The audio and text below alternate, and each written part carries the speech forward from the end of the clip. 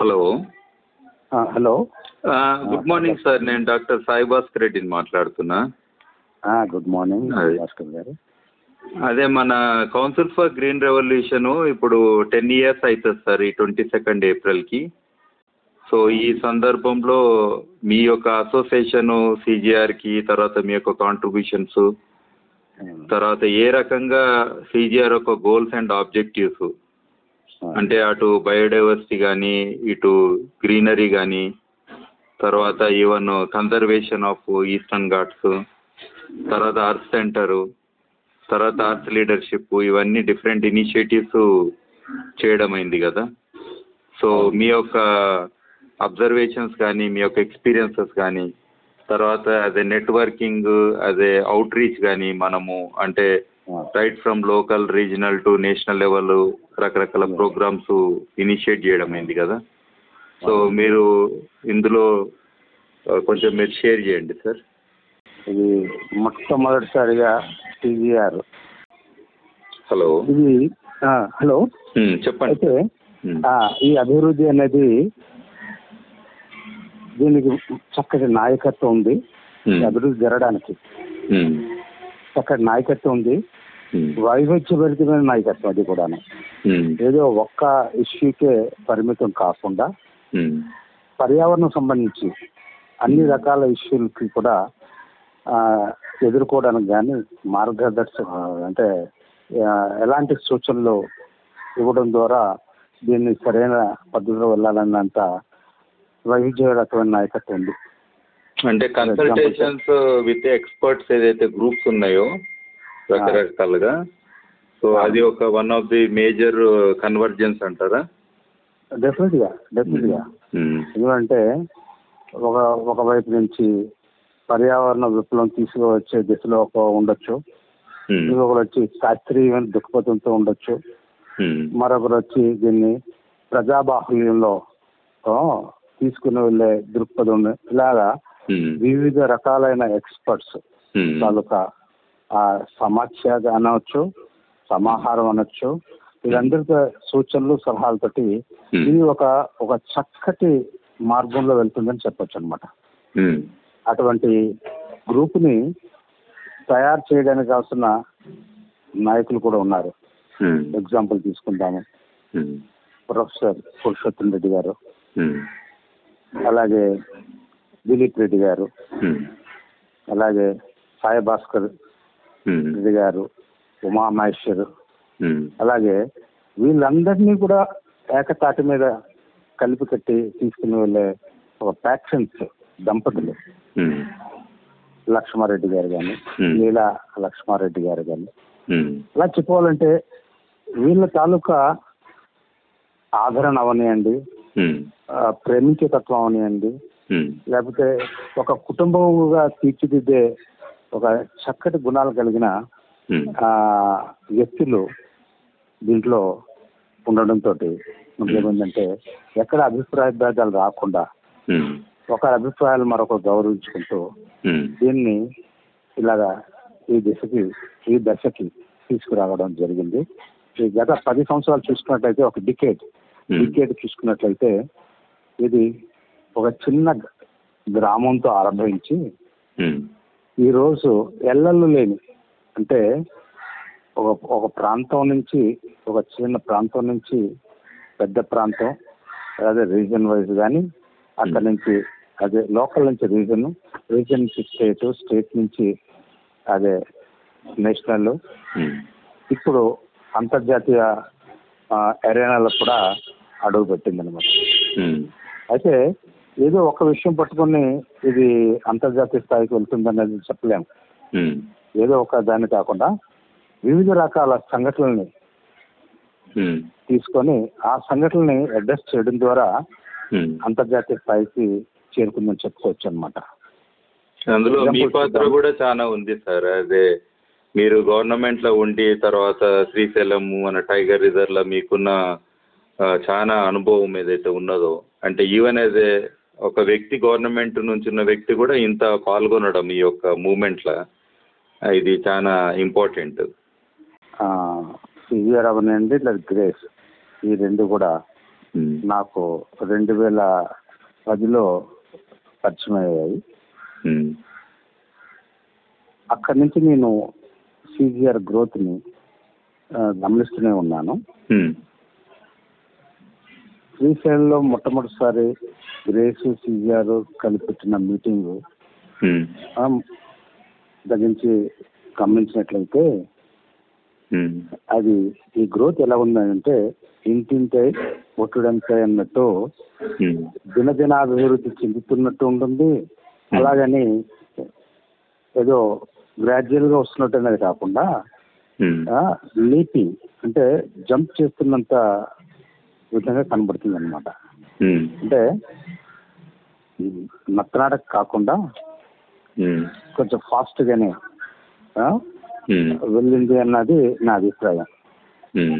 అయితే అయి ఉండొచ్చు కానీ ఆ సబ్జెక్ట్ని ముఖ్యంగా అందులో ఉన్న వ్యక్తుల్ని అందరూ చూసిన తర్వాత ఇది నేను కూడా దాంట్లో ఉంటే బాగుంటుంది అనే ఒక ఫీలింగ్ ఆటోమేటిక్ వచ్చిందనమాట. అది ఒకటి సబ్జెక్ట్ అవ్వచ్చు, పర్యావరణం అంటే చాలా మక్కువ ఉంది. అలాగే ముఖ్యంగా వ్యక్తులను బట్టి కూడా చాలా సంఘాలు చూశాను కానీ అభిప్రాయ భేదాలతోటి కొంతమంది జాయిన్ అవుతారు, మధ్యన విడిపోతుంటారు. అంతేకాకుండా అక్కడ సబ్జెక్ట్ కూడా అలాంటిది అయి ఉండాలి, నచ్చిన సబ్జెక్టే ఉండాలి. ముఖ్యంగా మనుషులు ఒకరినొకరు అభిమానించే వ్యక్తులు. ఇప్పటివరకు నేను చూసినంత వరకు, నేను గమనించిన వరకు ఎక్కడ అభిప్రాయ భేదాలు మాత్రం కనపడలేదు. ఇది గొప్ప విశేషం. ఎందుకంటే నేను చాలా సంఘాలు చూసుకుంటూ వస్తున్నాను. చాలా చోట్ల ఇది వెరీ కామన్ అనమాట. పిచ్చాపాటి మాట్లాడుకోవడం, పనికిరాని మాటలు మాట్లాడుకోవడం ఇలాంటివి జరుగుతుంటాయి తప్ప ఇప్పుడు నలుగురు కలిసినప్పుడు ఈ సంఘంలో ఎప్పుడు కూడా పర్యావరణం హితమైన మాటలే కనబడుతున్నాయి తప్ప మరొక రకమైన లేదనమాట. సో అది గవర్నమెంట్ అవనివ్వండి, లేకపోతే ప్రైవేట్ సంఘం అవనివ్వండి. సో అలాంటి ఒక సంస్థగా తీర్చిదిద్దిన ఘనత ఇందాక చెప్పిన ఈ వ్యక్తులందరితో గొప్పతనం అనమాట. ఆ విధంగా నేను భావిస్తున్నాను అనమాట. అంటే మీరు ఎన్నో సంస్థలు, ఎన్నో ఆర్గనైజేషన్ చూసి ఉంటారు మీ జీవితంలో. సో ఆ రకంగా ఇది చాలా యూనిక్ అనిపించింది అన్నట్టు మీ అనుభవంలో. యూనిక్ ఇది మరి ఇది కాకతాళీయమో ఏటో తెలియదు కానీ ఇక ఆ రకమైన ఒక ఎలిమెంట్స్ అన్ని కూడా ఇందులో ఉన్నాయన్నమాట. ఆ విధంగా భావిస్తున్నాను. అది కాకుండా చేస్తున్న ప్రాజెక్ట్స్ మొట్టమొదట ట్రీ ప్లాంటింగ్ తో స్టార్ట్ అయ్యింది. ట్రీ ప్లాంటింగే పర్యావరణం అనుకున్న దీంతో స్టార్ట్ అయింది. లక్షల కొద్ది మొక్కల్ని ఒక దగ్గరే కాదు, విద్యా సంస్థలు అవనివ్వండి, గ్రామాల్లో అవనివ్వండి, అలాగే ఇన్స్టిట్యూషన్స్ లో అవనివ్వండి, అటు ప్రభుత్వ సహకారంతో, ఇటు ప్రైవేట్ సంస్థల సహకారంతో, వ్యక్తుల సహకారంతో, ముఖ్యంగా గ్రామీణ ప్రాంత వ్యక్తులతో సహకారంతో స్వచ్ఛందంగా వాళ్ళంతటా వాళ్ళు వచ్చి ఇన్ని లక్షల మొక్కలు నాటారంటే మరి ఎంత పటిష్టమైన లీడర్షిప్, ఎంత చక్కటి ప్లానింగ్. అంతేకాకుండా ఆ సమయానికి తగ్గ అప్రోప్రియేట్ అంటే యాక్ట్ అన్నమాట. అలాంటి ప్రోగ్రామ్స్ ని రచించడం జరిగింది. అంటే ఈ ప్రతి నెల ఈ సంస్థ కండక్ట్ చేసే మీటింగ్స్ లో తీసుకున్న నిర్ణయాలు ఉన్నాయండి.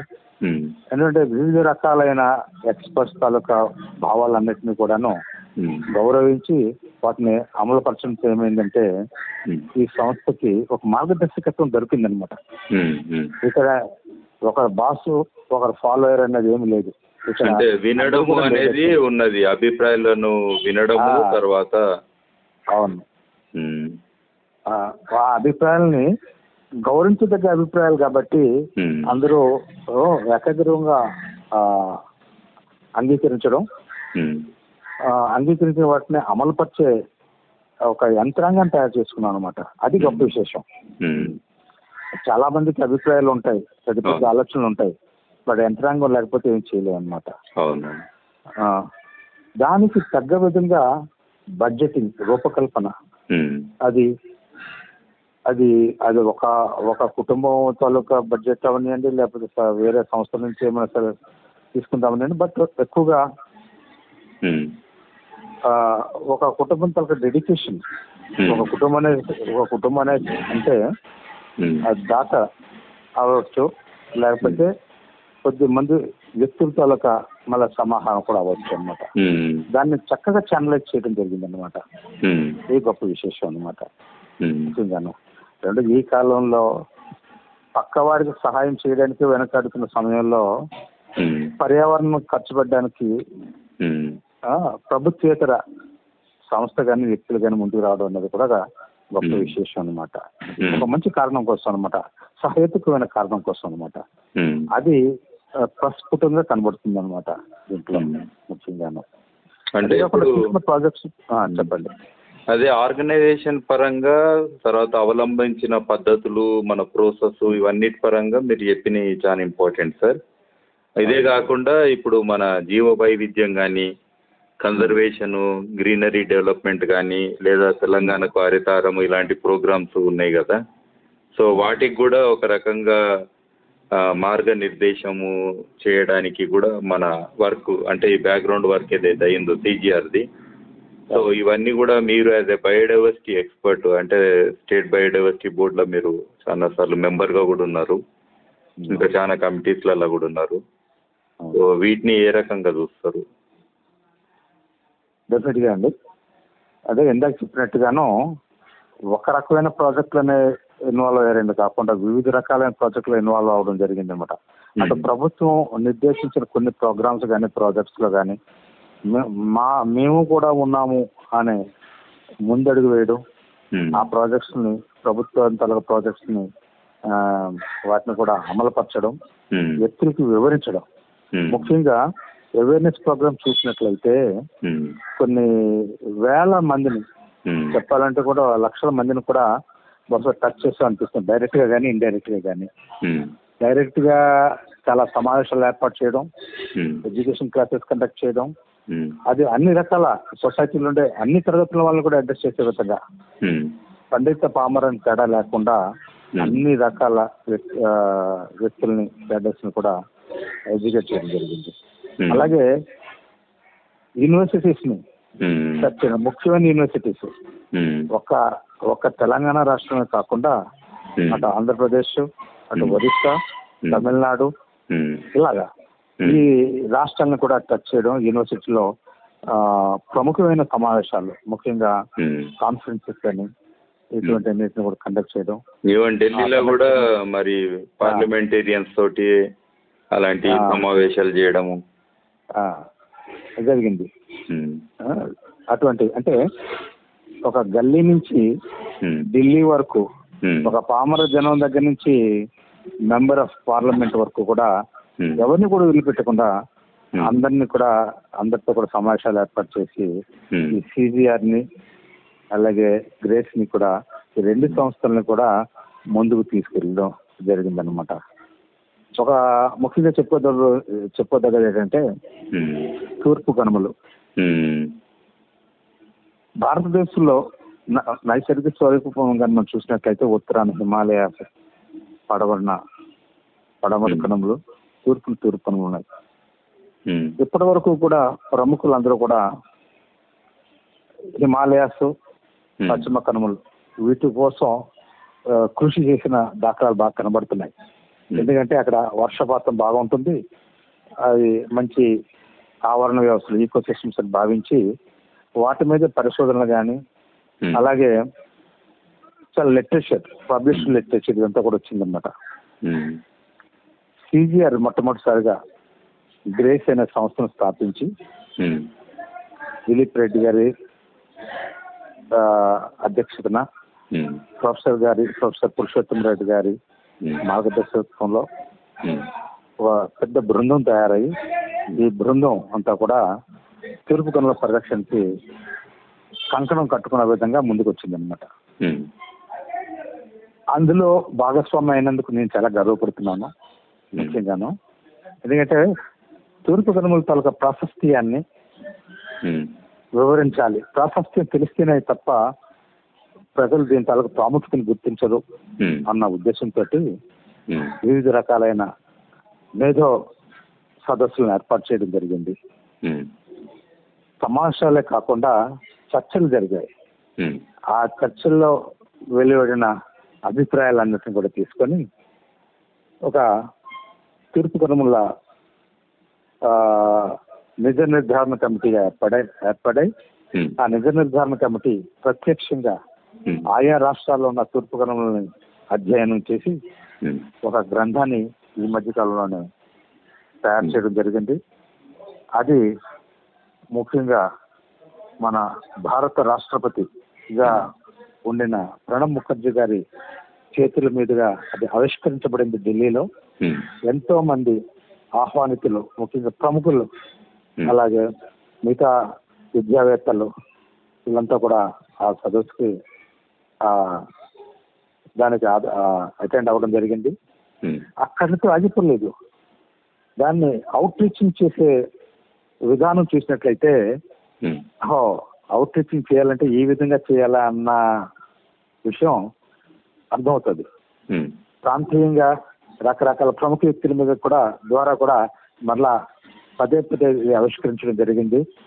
ఎంతో మందిని మౌఖికంగా కానీ లేకపోతే ప్రత్యక్షంగా కానీ కలిసి ఏ వ్యక్తుల ద్వారా ఈ కార్యక్రమాన్ని ముందుకు తీసుకెళ్ళవచ్చు అన్నది ఆలోచించి ఆ ప్రతి ఒక్క వ్యక్తిని కూడా బృందాలుగా కూడా వెళ్ళి కలిసి వాళ్ళకు వివరించి తూర్పు కనుమల మీద మంచి ఆసక్తి, అలాగే ఈ తూర్పు కనుమల అభివృద్ధికి కంకణం కట్టుకునే విధంగా చర్చించడం జరిగిందనమాట. ఆ నేపథ్యంలో ఈ విషయాలను చెప్పడానికి మా సాయి భాస్కర్ రెడ్డి గారు కానీ, లేకపోతే దిలీప్ రెడ్డి గారు కానీ, ప్రొఫెసర్ గారు కానీ, లేకపోతే లక్ష్మారెడ్డి దంపతులు గారు కానీ, అలాగే వారితో ఉన్న మా సిబ్బంది చాలా మంది ఉన్నారు. ఒక్కరు కాదు, ప్రతి ఒక్కరు కూడా దీంట్లో భాగస్వాములయ్యి ఇదంతా కూడా ఈ కార్యక్రమం చాలా చక్కగా చేస్తున్నారు. చాలా అభినందనీయమైన విషయం అన్నమాట. ఎవరికి ఎప్పుడు సమయం దొరికినా సరే, ఎక్కడ ఏ సందర్భం వచ్చినా సరే దీన్ని ఒక చర్చగా తీసుకెళ్ళడం కూడా జరిగిందనమాట. ఆ విధంగా చూసంటే ఇక్కడ నేతృత్వం అనేది ఏ ఒక్క వ్యక్తి చేస్తుందన్నది అనపట్టం లేదు. అందరూ కూడా నేతృత్వం వహిస్తూనే ఉన్నట్టు కనబడుతుంది అనమాట. అదే అర్త్ లీడర్స్ అనే కాన్సెప్ట్ ఏదైతే మన అర్త్ సెంటర్ ద్వారా చేస్తున్నామో, భూమికి అందరు లీడర్లే, ప్రతి ఒక్కరి బాధ్యత అన్నట్టు, అంటే మీరు అనే మాటలలో అది రిఫ్లెక్ట్ అవుతుంది సార్ ఇప్పుడు మన ఇనిషియేటివ్. కరెక్ట్, అదే చెప్పబోతున్నాను. అక్కడ ఒక ఎర్త్ లీడర్స్ ని తయారు చేసే సంస్థని, అంటే అక్కడ మీకు బిల్డింగ్స్ కనపడకపోవచ్చు ప్రస్తుతానికి, కానీ బిల్డింగ్స్ ఉండడం కాదు. ఎర్త్ లీడర్స్ అనేది ఏమంటే పర్యావరణంలో పనిచేయడం అనేది, చెట్ల కింద పనిచేయడం అనేది, రాళ్ళు గుట్టల దగ్గర పనిచేయడం అనేది, అంటే ప్రకృతిలో ఉండే రకరకాలైన విషయాలని, దృగ్విషయాలు అంటాం వీటిని, ఫినామినాస్ ని ప్రజలకి అర్థమయ్యే రీతిలో తెలియజేయడానికి ఈ ఎర్త్ సెంటర్ ఆరంభించాలనే ఆలోచన రావడం, రూపుదిద్దుకోవడం, దానికి తగ్గ విధంగా డిజైన్స్ దేశీయంగా డెవలప్ చేయడానికి ఒక సంస్థకు అప్పచెప్పడం, అది దానికి కావాల్సిన ఒక ల్యాండ్, ముఖ్యంగా ఏరియా భూమిని సంపాదించడం. అది ఎటువంటిదంటే ప్రకృతి అంటే ఇలా ఉండాలి, ఇన్ని రకాలు పంచభూతాల కలయిక అన్నట్టు ఉండే ఒక చక్కటి ఏరియాని సెలెక్ట్ చేయడం. సాయి భాస్కర్ రెడ్డి గారి ఆధ్వర్యంలో ఎన్నో క్లాసెస్ ఆవిడ కండక్ట్ చేస్తున్నారు ఇప్పటికి కూడాను. ఎన్నో చాలా మందికి, అంటే ఈ పర్యావరణ విప్లవం అనేది ఒకరిలో ఇద్దరు వ్యక్తులు చేయగలిగేది కాదు. దీనికి చాలా పెద్ద పెద్ద బృందాలు కావాలి, వందలు కాదు, వేలు కాదు, లక్షలమైన బృందాలు కావాలి. బృందాలు కావాలి అంటే వాళ్ళంతటా వాళ్ళు వాలంటీర్స్ గా రావాలి. వాలంటీర్స్ గా రావాలి అంటే సబ్జెక్ట్ మీద వాళ్ళకి ఆసక్తి కలిగించాలి. ఆసక్తి, అప్రిషియేషన్ ఎక్కడైతే ఉంటుందో ప్రతి ఒక్కరు కూడా స్వచ్ఛందంగా ఈ కార్యక్రమాన్ని ముందుకు తీసుకెళ్తారనే ఒక ఆలోచనతోటి ఈ నేతృత్వం తీసుకున్న ఒక చక్కటి నిర్ణయం అన్నమాట. ఆ నిర్ణయాన్ని లక్ష్మారెడ్డి దంపతులు అమలుపరచడం, దానికి మళ్ళా ఇందాక చెప్పిన నాయకులందరూ కూడా దానికి ఒక రూపకల్పన చేయడం, ఆ రూపకల్పనే ఈ ధరిత్రి అంటే సెంటర్ గా రూపుదిద్దుకోవడం ఇలా జరుగుతుందన్నమాట. అలాగే దీంతో పాటు మిగతా సంస్థలు వందే మాతరం ఫౌండేషన్ అని ఇలాంటి వాటితో కూడా అనుసంధానం కావడం. చూడండి, అంటే ఒక సంస్థగా ఉంటే కొన్ని చేయగలుగుతాం, కానీ అన్ని చేయలేం. వివిధ రకాల కార్యకలాపాలు చేయడానికి వివిధ రకాల సంస్థలు ఉద్భవించాయి. అక్కడ కూడా గొప్ప గొప్ప మహానుభావులంతా కూడా మంచి ఆలోచనలతో వీళ్ళని తయారు చేస్తారు. సో వాళ్ళతో అనుసంధానం కావడంతో ఏమిటంటే మన కార్యక్రమాలని వాళ్ళు కూడా వాళ్ళ కార్యక్రమాలుగా భావించి వాటిని మిగతా ప్రజాబాహుల్యం తీసుకెళ్ళడానికి ఉపయోగపడుతుంటాయి అన్నమాట. అలాంటి అన్ని సంస్థలతో కూడా ప్రభుత్వేతర సంస్థలతో కూడా ఇది అనుసంధానం కావడం అనేది చాలా గొప్ప విషయం. ఇక్కడైతే తెలుస్తుంది నేతృత్వం అనేది దాని తాలూకు విలువ అనేది అన్నమాట. ఆ నేతృత్వానికి శాస్త్రీయంగా, సబ్జెక్ట్ పరంగా, దాని తర్వాత ప్రజల పరంగా ఇలాంటివన్నీ కూడా ఆలోచనలు కలిగిన వ్యక్తులు ఇందులో ఉండడం అనేది కూడా గొప్ప విశేషం అన్నమాట. అది పదే ఎందుకు చెప్తున్నానంటే ప్రతి అంశంలో కూడా నేతృత్వం తాలూకా ఛాయలు కనబడుతూనే ఉన్నాయన్నమాట అంతా కూడా.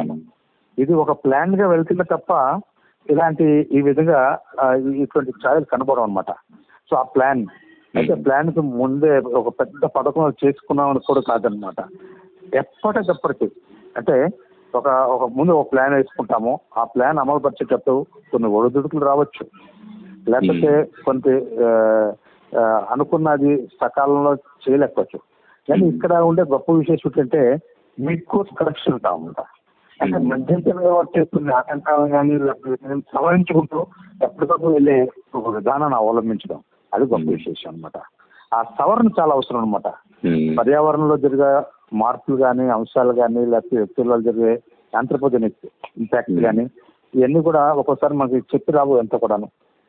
అప్పటికప్పుడు నిర్ణయాలు తీసుకోగలిగే ఈ శక్తి అంటాము వీటిని, అది కూడా కలిగి ఉందన్నమాట ఈ గ్రూప్ అంతా కూడాను. ఆ విధంగా చూసినట్లయితే చాలా ఉన్నాయి. మీరు చాలా విషయాలు చెప్పారు సార్, చాలా మంచి విషయాలు కూడా. ఇప్పుడు ఇమీడియట్ గా CGR సంస్థ అంటే ఈ రాబో 10 సంవత్సరాలు అంటే మనకు సస్టైనబుల్ డెవలప్మెంట్ గోల్స్ కూడా 2030 వరకు అచీవ్ కావాలి. తర్వాత ఇమీడియట్ గా ఇప్పుడు 1 year లో ఇప్పుడు మనం అనుకోకుండా ఇప్పుడున్న పరిస్థితి కూడా గ్లోబల్ పాండమిక్ కానీ ఇవన్నీ ఏవైతే ఇష్యూస్ అవుతున్నాయో, సో ఈ కాంటెక్స్ట్ లో ఎన్వైరన్మెంట్ అనేది కూడా చాలా ముఖ్యమని అందరు కూడా భావిస్తారు ఇప్పుడున్న తరుణంలో ఈ పరిస్థితిలో. సో ఇమీడియట్ 1 year లో CGR ఏమి చేపట్టాలి యాక్టివిటీస్, తర్వాత ఈ నెక్స్ట్ ఈ డెకేడ్ లో అంటే 2030 వరకు ఫోకస్డ్ ఏరియాస్ ఏం చేస్తే బాగుంటుందో కొంచెం చెప్పండి సార్ బ్రీఫ్ గా. ఇప్పుడు ఇది అంటే ఈ డీకేడ్ లో 2020 నుంచి 2030 వరకు ఏం చేయాలనేది ఐక్యరాజ్య సమితి ఆల్రెడీ మనకి ఒక దిశానిర్దేశం చేసింది. దాని ఫలితమే మనకి సస్టైనబుల్ డెవలప్మెంట్ గోల్స్ అన్న దాన్ని ఒక 17 సూత్రాలతోటి 169 యాక్టివిటీస్ ని మనకి దిశానిర్దేశం చేయడం జరిగిందనమాట. ఈ దిశానిర్దేశం వలన దీన్ని ఎలాగ మనం ఆచరించవచ్చు, ఈ 10 ఏళ్ల ప్రణాళిక ఏంటి, అలాగే 10 ఏళ్ల ప్రణాళికని 10 సంవత్సరాల తొలక సబ్ ప్రణాళికల కింద, ఉప ప్రణాళికల కింద ఏ విధంగా మనం దీన్ని చూడవచ్చు. ఈ చూసిన దాన్ని అందరూ కూడా అమలు పరిచే దిశ ఎలాగ ఉండాలి అనేది ఏదైనా ఆలోచించినట్లయితే ముఖ్యంగాను. అయితే దేశీయంగా ఒక ప్రణాళిక ప్రతి దేశం కూడా, ప్రపంచంలో ప్రతి దేశం కూడా వాళ్ళ దేశం తాలూకా ప్రణాళిక రిలీజ్ చేయడం జరిగిందన్నమాట. వాటిని నేషనల్ బయోడైవర్సిటీ స్ట్రాటజిక్ ప్లానింగ్ అంటారు. స్ట్రాటజిక్ ప్లానింగ్ ముఖ్యమైన ప్రణాళిక. దాన్ని అనుసరిస్తూ ఆయా రాష్ట్రాల్లో వాళ్ళ ప్రణాళికలు తయారు చేస్తున్నారు అన్నమాట. అలాగే ఆంధ్రప్రదేశ్ రాష్ట్రానికి నేను అందులో భాగం కాబట్టి డైరెక్టర్గా నేను అందులో ఏపీ స్టేట్ యూనివర్సిటీ బోర్డులో డైరెక్టర్గా పనిచేస్తున్నాను కాబట్టి ఆంధ్రప్రదేశ్ రాష్ట్రానికి నేను ఒక ప్రణాళిక తయారు చేయడం జరిగింది. ఓకే. ఒక 10 సంవత్సరాల ప్రణాళిక. ఈ 10 సంవత్సరాల ప్రణాళికలో ముఖ్యంగా ఏంటంటే Andhra Pradesh state biodiversity strategic action plan అనేది, ఆ యాక్షన్ ప్లాన్ అలాగే ప్రతి రాష్ట్రం కూడా తయారు చేస్తుంది. అలాగే తెలంగాణకు ఒక ప్రణాళిక ఉంది, అలాగే ఒరిస్సాకు ఒక ప్రణాళిక ఉంది, తమిళనాడుకు ఒక ప్రణాళిక ఉంది, అలాగే అన్ని 28 రాష్ట్రాలకి ప్రణాళికలు ఉన్నాయి, అలాగే యూనియన్ టెరిటరీస్ కూడా ప్రణాళికలు ఉన్నాయి. ఇలాగా ప్రణాళిక చేయడం జరిగిందన్నమాట. అది కానీ చూసినట్లయితే అందులో కూడా ఏ సంవత్సరం ఏం చేయాలనేది ఉప ప్రణాళికల రూపంలో కనబడుతుంటాయి. సిజిఆర్ కానీ లేకపోతే గ్రేస్ కానీ వాళ్ళ మళ్ళా విడిగా వెళ్లకుండా ఆల్రెడీ ఆయా ప్రాంతాల ప్రణాళికలు రిలీజ్ చేయబడుతున్నాయి కాబట్టి వాటిని చూస్తూ మన జీవ వైవిధ్య ప్రణాళికని సిజిఆర్ ఎంత మేరకు ఆయా రాష్ట్రాల్లో అమలుపరచడం కాదు, వాటిని ముందుకు తీసుకెళ్ళగలుగుతుంది. ఈ సిజిఆర్కి గ్రేస్కి ఉన్న సత్తా ఏమిటి అమలుపరచడంలో, లేకపోతే ఏ రకంగా తీసుకెళ్ళడానికి ఉన్న స్టాఫ్ తోటి అని ఆలోచించినట్లయితే అన్నిటికంటే ముఖ్యం ఏం చేస్తుంటే అమలుపరచడానికి ప్రభుత్వాలు ఉన్నాయి. కేంద్ర ప్రభుత్వం ఉంది, రాష్ట్ర ప్రభుత్వం ఉన్నాయండి. ఈ అమలు కావాలి అంటే ముఖ్యంగా అంటే పబ్లిక్ లో అవేర్నెస్ క్రియేట్ కావాలి, సివిల్ సొసైటీ ఒక పాత్ర కావాలి, మొత్తం సివిల్ సొసైటీని ఇన్వాల్వ్ చేసే విధానం కావాలన్నమాట. దాన్ని ఇలాంటి ప్రభుత్వేతర సంస్థలు అయితే, ముఖ్యంగా అలాంటి సంస్థలు అయినట్లయితే పర్యావరణ సంస్థలు ఇవి ముందుకు తీసుకెళ్ళడానికి వీళ్ళు ఇటువంటి కృషి చేయగలిగే సత్తా ఉందన్నమాట. అది అయితే అలాంటి పాత్రంగాను మనం నిర్వహించగలిగినట్లయితే నిజంగాను ముందు పర్యావరణ వ్యసనం అది కలుగజేయాలి. ఆ వ్యసనం ఎప్పుడైతే ఏర్పడిందో ఆటోమేటిక్ గా మనకి కావాల్సిన వందల వేల లక్షల వాలంటీర్స్ తయారవుతుంటారు. వాలంటీర్ ఇప్పుడు ఇవాళ చూడండి, కరోనా విస్తృతికి వ్యాప్తి చెందుతున్న దిశలో ప్రతి ఒక్కరు కూడా స్వచ్ఛందంగా వాళ్ళ గృహానికే పరిమితం కావాలన్న నినాదాన్ని ఎలాగైతే అమలుపరుస్తున్నారో ఆ విధంగా ప్రతి ఒక్కరు, అంటే ఎందువల్ల అమలుపరుస్తున్నారు, ఇది అమలుపరచకపోయినట్లయితే, వ్యక్తిగతంగా అమలుపరచకపోయినట్లయితే వాళ్ళ కుటుంబాలకి వాళ్ళకి వ్యక్తిగతంగా హాని జరిగే అవకాశం ఉంది. అలాగే పర్యావరణాన్ని రక్షించకపోయినట్లయితే మొత్తం ఈ భూగ్రహానికే హాని కలిగే అవకాశం ఉంటుంది. అప్పుడు ఏ ప్రాణి కూడా బ్రతకదు అన్న ఆలోచన కానీ కలిగినట్లయితే ఈ పర్యావరణ రక్షణ కోసం అందరూ కూడా నడుం బిగిస్తారు. అలాంటి పాత్రను కానీ నిజంగా సిజిఆర్ కానీ గ్రేస్ రెండు కూడా ఉమ్మడిగా కలిసి కానీ చేయగలిగినట్లయితే తప్పనిసరిగా నిజంగా మన సంస్థలో భాగమైన మనం కూడా ధన్యులు అవుతామని నేను భావిస్తున్నాను అన్నమాట. దీనికి కొంత ఖర్చు కూడా జరిగే అవకాశం ఉంటుంది. దాన్ని ఏ విధంగా మనం దీన్ని ఈ బడ్జెట్ని తీసుకురాగలుగుతాము, కొన్ని సంస్థలతో అనుసంధానం అవడం ద్వారా మనం బడ్జెట్ సంపాదించక్కర్లేదు, ఆయా సంస్థలకు ఆల్రెడీ బడ్జెట్ ఉంటుంది, వాళ్ళ ద్వారా దీన్ని ఎలాగ అమలుపరుస్తాము, దీన్ని ఒక ప్రణాళిక తీసుకోవాలి. సో సిజిఆర్ కానీ లేకపోతే గ్రేస్ కానీ ముఖ్య ఉద్దేశం అంటే గ్రేస్ తూర్పు కనుమల అభివృద్ధికి. తూర్పు కనుమల్లో వివిధ రకాలైన పర్యావరణ వ్యవస్థలు ఉన్నాయి, అది గమనించడం జరిగింది. దాని మీద ఒక మంచి చక్కటి పుస్తకం కూడా ఆవిష్కరించడం జరిగింది. అందులో చాలా రికమెండేషన్స్ ఇవ్వడం జరిగింది అనమాట. ఆ రికమెండేషన్స్ అమలు పరిచేటట్టు, ముఖ్యంగా ప్రభుత్వం అమలు పరిచేటట్టు ఒక మానిటరింగ్ కమిటీ ఒకటి ఏర్పాటు చేయడం జరగాలి. అది కూడా పార్లమెంటేరియన్స్ తో చేయగలిగినట్లయితే వాళ్ళు వాళ్ళ నియోజకవర్గాల్లో వాళ్ళు ఏం అభివృద్ధి పరచడం ద్వారా తూర్పు కనుమలను అభివృద్ధి అంటే తూర్పు కనుమల పరిరక్షణకి చాలా ఉపయోగపడుతుంది అన్నది. సో ఆల్రెడీ ఈ సమస్యలని గుర్తించడం జరిగింది, అమలు పరచడమే ఇంకా మిగతా పని అనమాట. సో అది ఒకటి అమలు పరచాలి. రెండోది మనం చూసినట్లయితే సస్టైనబుల్ డెవలప్మెంట్ గోల్స్ లో ఏ ఒక్కటి కూడా విస్మరించదగ్గ గోల్ కాదు. మన సంస్థ కూడా ఈ 17 గోల్స్ ని కూడా అమలు పరిచేది, అంటే మన ప్రాంతంలోనే ఎక్కడైతే అమలు పడుతున్నామో ఆ ప్రాంతంలోనే ఈ 17 గోల్స్ కూడా టచ్ అయ్యే విధంగా ఇప్పుడు కార్యక్రమాలు చేపట్టచ్చు. అవి అన్ని కూడా పర్యావరణ సంబంధం అండి. మీరు ఏ గోల్ తీసుకున్నా సరే అది ఎక్కడో ఒక దగ్గర పర్యావరణంతో సంబంధం ఉంటుంది. పేదరికం అనియండి, పేదరికం వల్ల పర్యావరణం క్షీణిస్తుంది. అలాగే హంగర్ వల్ల కూడా పర్యావరణం క్షీణిస్తుంది. అలాగే మీరు చూసుకుంటే ఎక్కడైనా సరే అదే agriculture, nutrition, climate change, water, land ఇట్లా అన్ని అనుకుంటూ పోతే అన్ని అంశాలు కూడా దీంతో ముడిపడి ఉన్నాయన్నమాట. ఇందులో ఎంత మేరకు మనం వెళ్ళగలుగుతాం అన్నది అంచనా వేసుకొని వాటి అమలుకి కావాల్సిన చర్యలు మనం చేపడితే బాగుంటుంది. అయితే ఇందులో ఏ గోల్స్ ముందు మనం అమలుపరచగలం, ముందు అమలుపరచగలిగింది మనం ఆల్రెడీ ఈ సబ్జెక్ట్ లో నిమగ్నమై ఉన్నాం కాబట్టి ఈ సబ్జెక్ట్ కి సంబంధించిన గోల్స్ ఏమున్నాయో ఆ గోల్స్ ముందు చేపట్టింది. మొదటి సంవత్సరం లైఫ్ బిలో వాటర్ అని, లైఫ్ ఆన్ ది ల్యాండ్ అని, ఇలాంటి కార్యక్రమాలను కూడా మనం ముందుగా మొదటి 2 సంవత్సరాలు అమలు పరుస్తూ మిగతా వారితో అనుసంధానం కలుస్తూ భాగస్వాములు అవుతూ అమలు పరిస్తే బాగుంటుంది అనుకున్నాను. అదే అయితే మీ యొక్క రోల్ కానీ మీ యొక్క పార్టిసిపేషన్ కానీ సార్ ఇప్పటి వరకు CGRలో చాలా ఇంపార్టెంట్ ఉన్నది. ప్లస్ ముందు కూడా మీ యొక్క ఈ యొక్క నెక్స్ట్ ఈ డెకేడ్లో కూడా మీరు అలాగే మీ యొక్క అడ్వైస్ కానీ మీ యొక్క పార్టిసిపేషన్ కానీ ఇది 100% కావాలి సార్.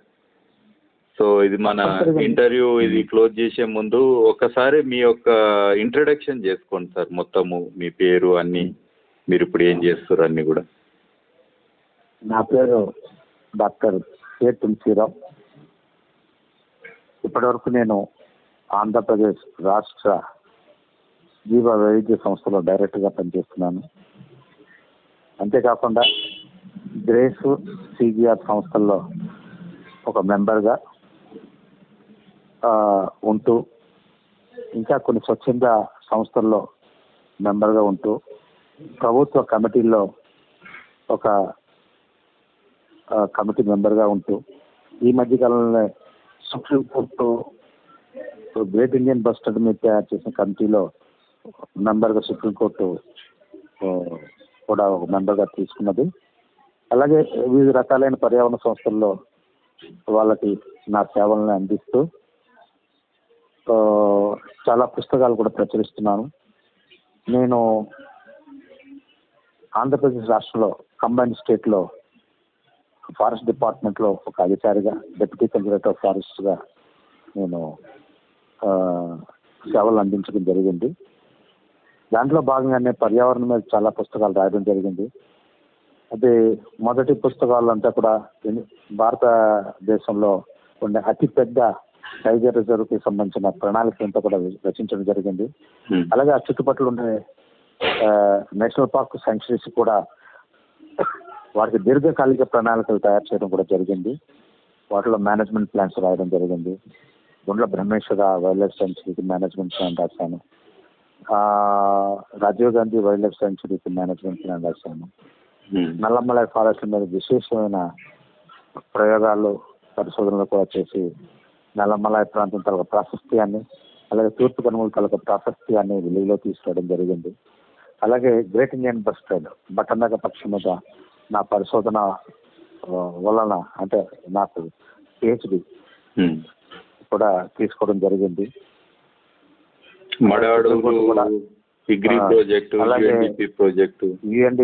UNDP లాంటి అంతర్జాతీయ ప్రాజెక్ట్స్ లో కూడా పనిచేసి కోస్తా ప్రాంతం ప్రణాళికను కూడా తయారు చేసి వాటి రక్షణ వ్యవస్థ ఎలా ఉండాలని వాటి మీద కూడా చాలా పుస్తకాలు కూడా రచించి ప్రభుత్వానికి అలాగే అంతర్జాతీయ సంస్థలు కూడా పండించడం జరిగింది. అంతేకాకుండా చాలా నేషనల్ అండ్ ఇంటర్నేషనల్ సంస్థలతో పనిచేయడం ద్వారా చాలా కార్యక్రమాలని చాలా సందేశాలను కూడా ఇవ్వడం కూడా జరిగింది. నల్లమలైలో జీవ వైవిధ్యం మీద ఒక ప్రయోగశాలను కూడా తయారు చేసి ఆ ప్రయోగశాలలో ట్రాన్స్ డిసిప్లినరీ అప్రోచ్ తోటి అంటే ఏదో ఒక సింగిల్ మార్గం ద్వారా కాకుండా వివిధ రకాల సబ్జెక్టులను ఎలాగ అనుసంధానం చేయొచ్చు అనేది కూడా అక్కడ. హలో, వింటున్నా సార్. వివిధ రకాల శాస్త్రాలను కూడా అనుసంధానం చేయడం ద్వారా ఈ భూమి మీద ఉండే జీవ వైవిధ్యాన్ని ఎలా రక్షించుకోవచ్చు అని ఒక లాబొరేటరీ తయారు చేయడం జరిగింది. అంతేకాకుండా జీవ వైవిధ్య పార్క్ కూడా అక్కడే తయారు చేసి ప్రజలను చైతన్యం చేయడం జరిగింది. నా 45 సంవత్సరాల దీర్ఘకాలికమైన నా సర్వీస్ ద్వారా కొన్ని వేల కార్యక్రమాల్లో పాల్పంచుకోవడం, కొన్ని లక్షల మందికి పర్యావరణ రక్షణ మీద క్లాసెస్ కండక్ట్ చేయడం, సందేశాలు ఇవ్వడం ద్వారా చాలా మందిని చైతన్యం చేస్తూ నల్లమలలో ఆల్మోస్ట్ ఒక విప్లవం తీసుకురావడం కూడా జరిగిందనమాట. ఇంత కూడా 200 గ్రామాలని ఈ వరల్డ్ బ్యాంక్ సహాయంతో ఆ గ్రామాలకి ఏ విధమైన అభివృద్ధి ద్వారా పర్యావరణాన్ని పరిరక్షించుకోవచ్చు అనే ఒక మోడల్ కూడా క్రియేట్ చేయడం జరిగింది. ఎంతో మందిని పర్యావరణ విధ్వంసానికి కారకమైన కొన్ని స్మగ్లింగ్ గ్రూప్స్ ని వీళ్ళందరినీ కూడా వాళ్ళని పర్యావరణ సహేతుకమైన చర్యల వైపు వాళ్ళ దృష్టి మళ్లించడం కూడా జరిగింది. ఈ ఎక్స్టెన్షన్ కార్యక్రమం అవనివ్వండి, పర్యావరణ కార్యక్రమం ద్వారా. అలాగే వ్యక్తిగతంగా కూడా ఈ కార్యక్రమాలు తీసుకువెళ్ళొచ్చు అన్న ఉద్దేశంతో ఒక సంస్థను ఈ మధ్య కాలంలోనే తయారు చేయడం జరిగిందన్నమాట. అది కుంది గ్లోబల్ బయోడైవర్సిటీ సొల్యూషన్స్ అని ఒక సంస్థను కూడా స్థాపించడం ద్వారా నేను విశాఖపట్నం కేంద్రంగా ప్రస్తుతం పనిచేయదలుచుకున్నాను. చాలా సంతోషం సార్. Thank you sir. మీ యొక్క వాస్ట్ ఎక్స్పీరియన్స్, తర్వాత మీ యొక్క అసోసియేషన్ CGR, ఇంకా నెట్వర్కింగ్, ఇంకా ముందు కూడా మన ఆశయాలన్నీ కూడా కావడానికి మనం కలిసి ఇంకా పనిచేద్దాం సార్. ధన్యవాదములు మీ యొక్క అమూల్యమైన టైం ఇంటర్వ్యూకి ఇచ్చినందుకు. Thank you very much. అయితే ముఖ్యంగా మీరు ఇప్పుడు చేపడుతున్న ఈ కార్యక్రమం అంటే మనం ఏం చేస్తాం అన్నది నిజంగా ఒక్కొక్కసారి మన పునరాలోచనకి కానీ లేకపోతే సరైన మార్గం వెళ్తాం లేదా అని తెలుసుకోవడానికి ఈ రకమైన ఇంటర్వ్యూస్ చాలా ఉపయోగపడతాయి. మీరు చేసిన ఈ కృషికి ప్రత్యేక ధన్యవాదాలండి. Thank you sir. Thank you.